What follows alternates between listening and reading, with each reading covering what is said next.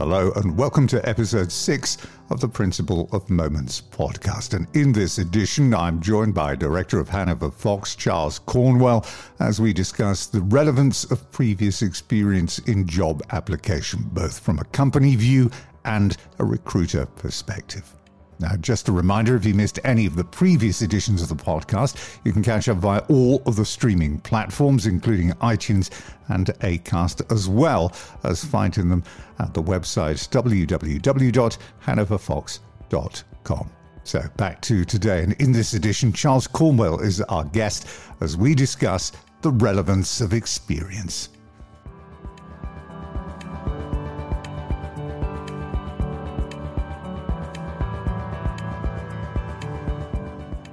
It seems that this is more than just a lively debate here, because the more that you research the subject, the more you find we have two sides with diametrically opposing views. If you are an employer, experience is a prerequisite. If you are in the position of recruiter, in simple terms, it isn't. I mean, clearly there needs to be a starting point in terms of past performance. It's an indicator of success, of potential skills, but it's about understanding what's needed for the organisation, where are they looking to go, what can that company achieve, and therefore bringing someone with a level of experience in those areas clearly makes sense. Whose job is it to actually change this approach? I mean, should companies be looking to change their own views and opinions from within, or is this your job to actually come in and advise them that they need to change their behaviour and look at a more universal view? I think it's clearly a case-by-case scenario, Tim. There are certain areas within regulated sectors where you have necessary skill sets. However, it's our job as consultants to come in and challenge the understanding of the client and challenge those expectations when they're looking to hire, and then maintain that pressure throughout the process as well. So when we come back to look at shortlist candidates, really hold the client to task to say, do you remember the conversations that we had about bringing new skill sets into the organisations, rather than retreating back to type and recruiting maybe in their own image or those safer candidates purely from their own organisation. But if you allow the client to really just recruit what they have internally, we're not doing our role in terms of developing and increasing the diversity within their senior leadership team. A quote that I saw on more than one occasion when I was researching this topic: judge the future by looking at the past. How relevant is that today? Clearly, it's a starting point, but you have to take each candidate on their own merits. Sometimes it's very difficult to assess how much input an individual's had within an organisation. I had exactly this conversation with a client this week. When someone states on their CV, due to my actions, profitability went up by 10%, it's sometimes very difficult to make that link as a direct correlation. And so you interview the candidate, their skill sets they can bring to that organisation purely on the merits of that individual, rather than relying on stated fact. Times have changed actually dramatically over the last 4 decades or so. From the end of the war into the mid to late 1970s, 90% of roles that came up were filled from within companies. Today, it's under 32%. Apart from the obvious reasons, why do you think companies now just look less within and more to the outside? Clearly, succession planning is critical to any organisation, especially through growth periods. Whenever we're brought into rapidly expanding companies where succession planning has maybe stalled or failed, it's due to the speed of growth of that organisation not really being matched by the potential of their senior leadership team, and therefore they have to look outside. So, for instance, where a company starts at a 20 million turnover business, they've exceeded that already, turned over 40 million pounds, but their expectations are to grow to a 100 million turnover organisation. Clearly, some of their senior leaders aren't going to be capable of continuing that journey, and that's where you need to recruit outside. However, if you can, succession planning is a fantastic message to send throughout your organisation to say, look, we will shape, coach, and improve you as leaders, as business people. And therefore, if a company can do that, all well and good. But again, our role is to provide new skills into that organisation.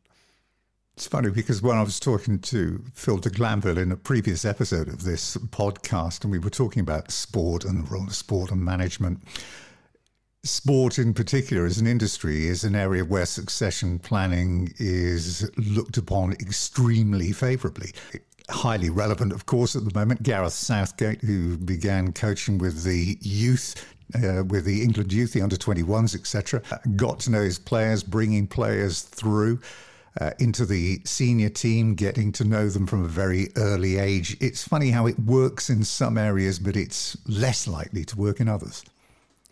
Yeah, absolutely. Clearly, if you understand your workforce, you've worked with them and, as I say, developed them, and you've got that full 360 succession plan in place, that's perfect. However, for companies to grow at the optimum rate, sometimes you need to look outside. There are many studies in this particular aspect of planning that reveal very interesting findings. One in particular, it was a Florida State Bank of America professor of business management and research, and they did a very extensive piece of research where they came to the conclusion that screening job applicants on previous job experience is simply a mistake. It's not a good indicator of how they're going to fit into a new company. And in most cases, there is no relationship whatsoever. Now, that was done over a 5-year research period where they looked into 80 plus workplace studies over 60 years. A really interesting finding. Absolutely. I think you can't underestimate the personality, the values of an individual rather than purely their track record. And that's why it's critical that you have an in-depth interview with an individual. I look at it like the layers of an onion. Skills on the outside of the onion can be bolted on very, very quickly. Knowledge even more so. However, the core value, the personality, what drives that individual is absolutely critical to finding that cultural fit within that organisation, and therefore I think that the longer term success of that individual.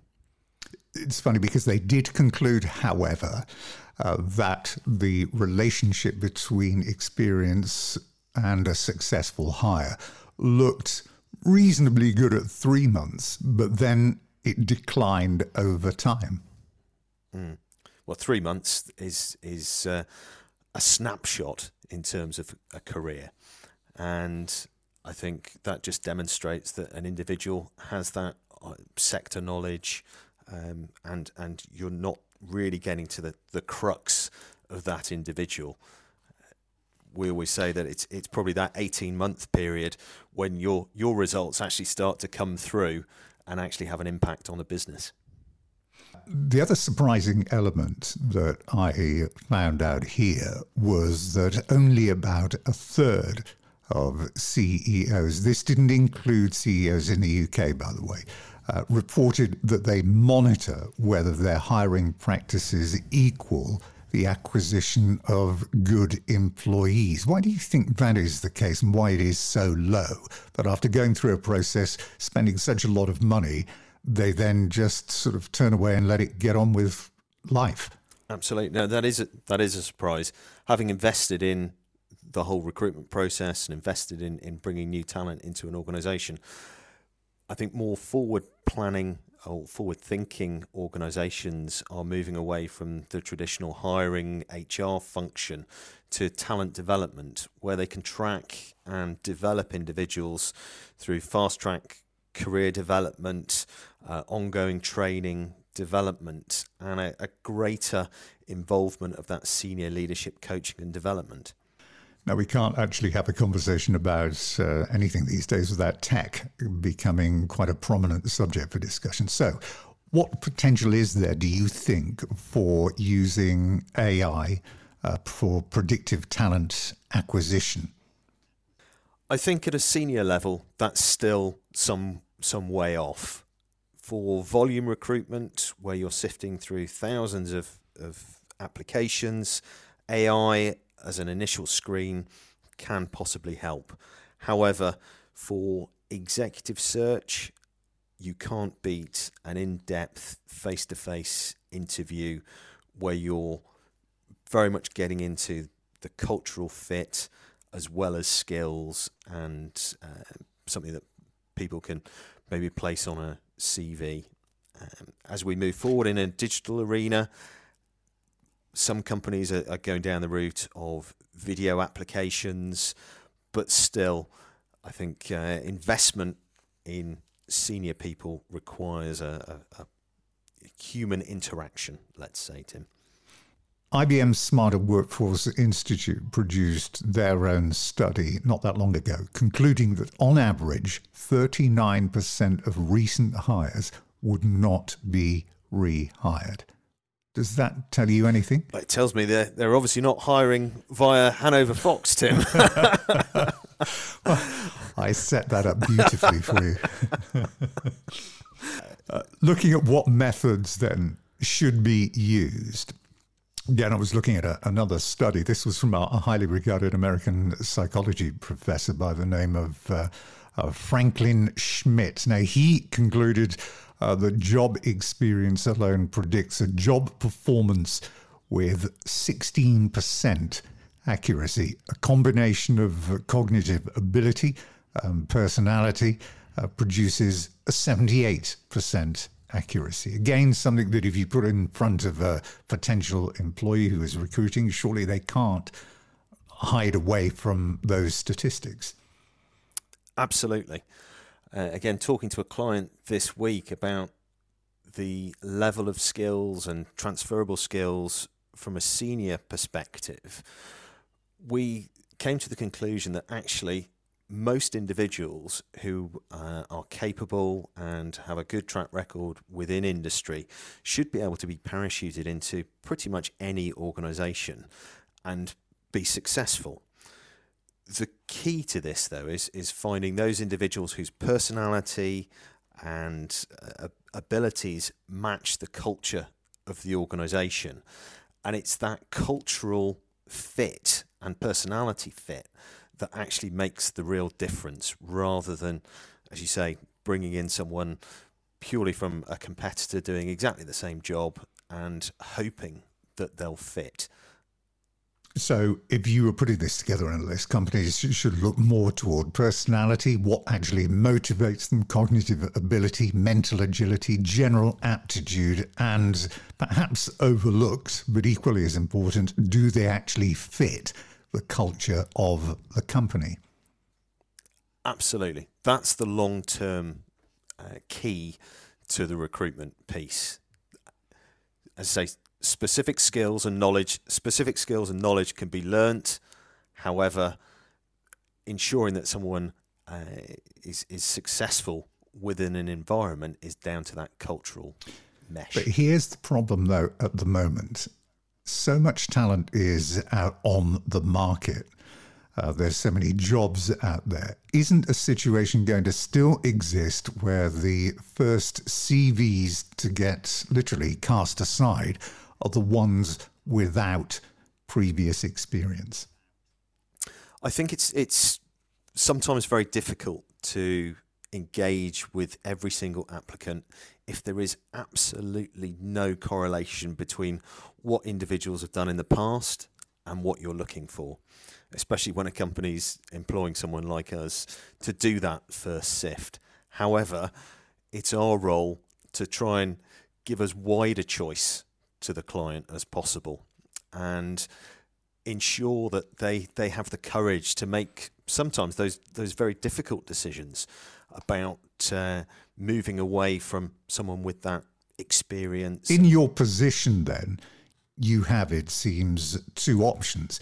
You can give the client what they want and everybody's happy, or you can re-educate them. Why would you or the industry that you're in opt for a more difficult approach and basically more work? I think we have to challenge the client, and this is what we do in providing a diverse shortlist for clients, and then again reassessing exactly what's required for that organisation. Otherwise, they won't move on, and competitors will start to steal a march. It's about understanding, disruptive technology and bringing new ideas, new levels of thinking, and that diversity of cognitive thinking into an organisation rather than just replacing like for like. Let's not forget here as well the potential employee, because they will ask themselves when they're looking at a vacancy the same question. Shall I even bother to apply because it says I need experience? When if they actually did apply, there's a potential that they would be suitable because of this new approach that you're adopting in trying to re-educate employers.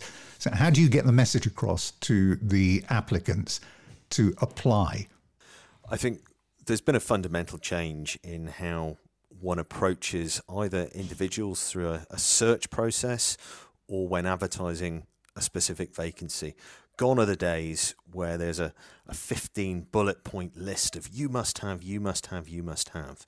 What we're looking to do is attract the right talent into an organisation. And so it's about highlighting the areas of the organisation, the flexibility, and why that individual should apply in the first place. Our role then is to sort the wheat from the chaff to those that are capable of doing that role. But we need to encourage and enthuse those individuals to join in the first place. If you had to talk to somebody who was embarking on their working life, what would you recommend to them in particular? If you said, look, you can go off and you can study to become an accountant, you can be an accountant for the rest of your life. So would you opt for being a specialist, or to succeed in this particular day, is it more preferable to be something of a generalist? I think it's whether or not you want a profession or a career. The specialist sticks within that profession, whereas the generalist can often have a much more exciting and challenging career. Those transferable skills that we've talked about already become much more valuable as you progress through an organisation and give you that ability to change career. And I think as we move forward, digital workplace and changes of specific skills across most sectors, that will give you a much more dynamic and challenging career in the long term. So I would always recommend that individuals very much go down that sort of generalist route and agile and fleet of foot in their career. Now, before we conclude this podcast, I wanted to bring in a book by a guy called David Epstein called Range, How Generalists Triumph in a Specialized World. Now, this book looks in depth at why being a generalist is preferable to specializing. And they looked at every walk of life, from business to sports people, looking at various approaches, the 10,000-hour rule, tiger parenting, to find out if generalists do succeed over specialists. Lots of examples here. I'll begin just by mentioning two who adopted different approaches. One was a child who, aged 3, entered an under-10s golf tournament and won it. And from that moment on, his father took control and put him through this rigorous, continuous program until he reached his objective. Now, that was Tiger Woods. The other was a tale of a mother who was a tennis coach. She never coached her son. He was left to his own devices. He played every sport he could. Didn't matter as long as it was said to have a ball. Before aged 14, he decided, well, I'm going to go for tennis. And he did. And he went on to a marginal success, I suppose you could call it. Roger Federer was his name. So you've got two choices there, two opposing choices, both of them leading to success. But it is an interesting topic and an interesting discussion on whether you should aim to specialise or be a generalist. Absolutely. And interesting, you mentioned tiger parenting. Again, recently, conversation with clients, we were talking about the push for academia becoming less and less relevant in today's workplace. So looking at Oxbridge candidates, for instance, where their entire university career is aimed at academia. They have very little time, even during holiday periods, etc., to maybe get a summer job because all they're doing is focusing on studying, etc. And what happens is they come out of that degree with a lack of life skills, whereas potentially someone who potentially doesn't go to university but takes up an apprenticeship actually gains a much wider skill set. And so, again, coming back to the specialist or generalist, they actually get a head start in terms of their career. And that's moving away from maybe our thinking of 5-10 years ago, where you had to go to university, study, you get a first, and actually, you're then set for life in terms of the career. So it's an interesting tipping point, I think, in terms of industry.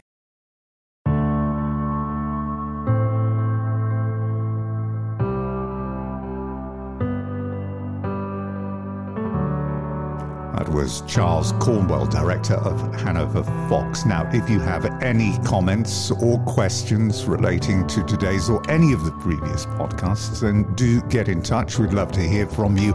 And remember as well, you can subscribe to the podcast by just clicking the subscribe button on iTunes or Acast, and each new episode will be delivered straight to you.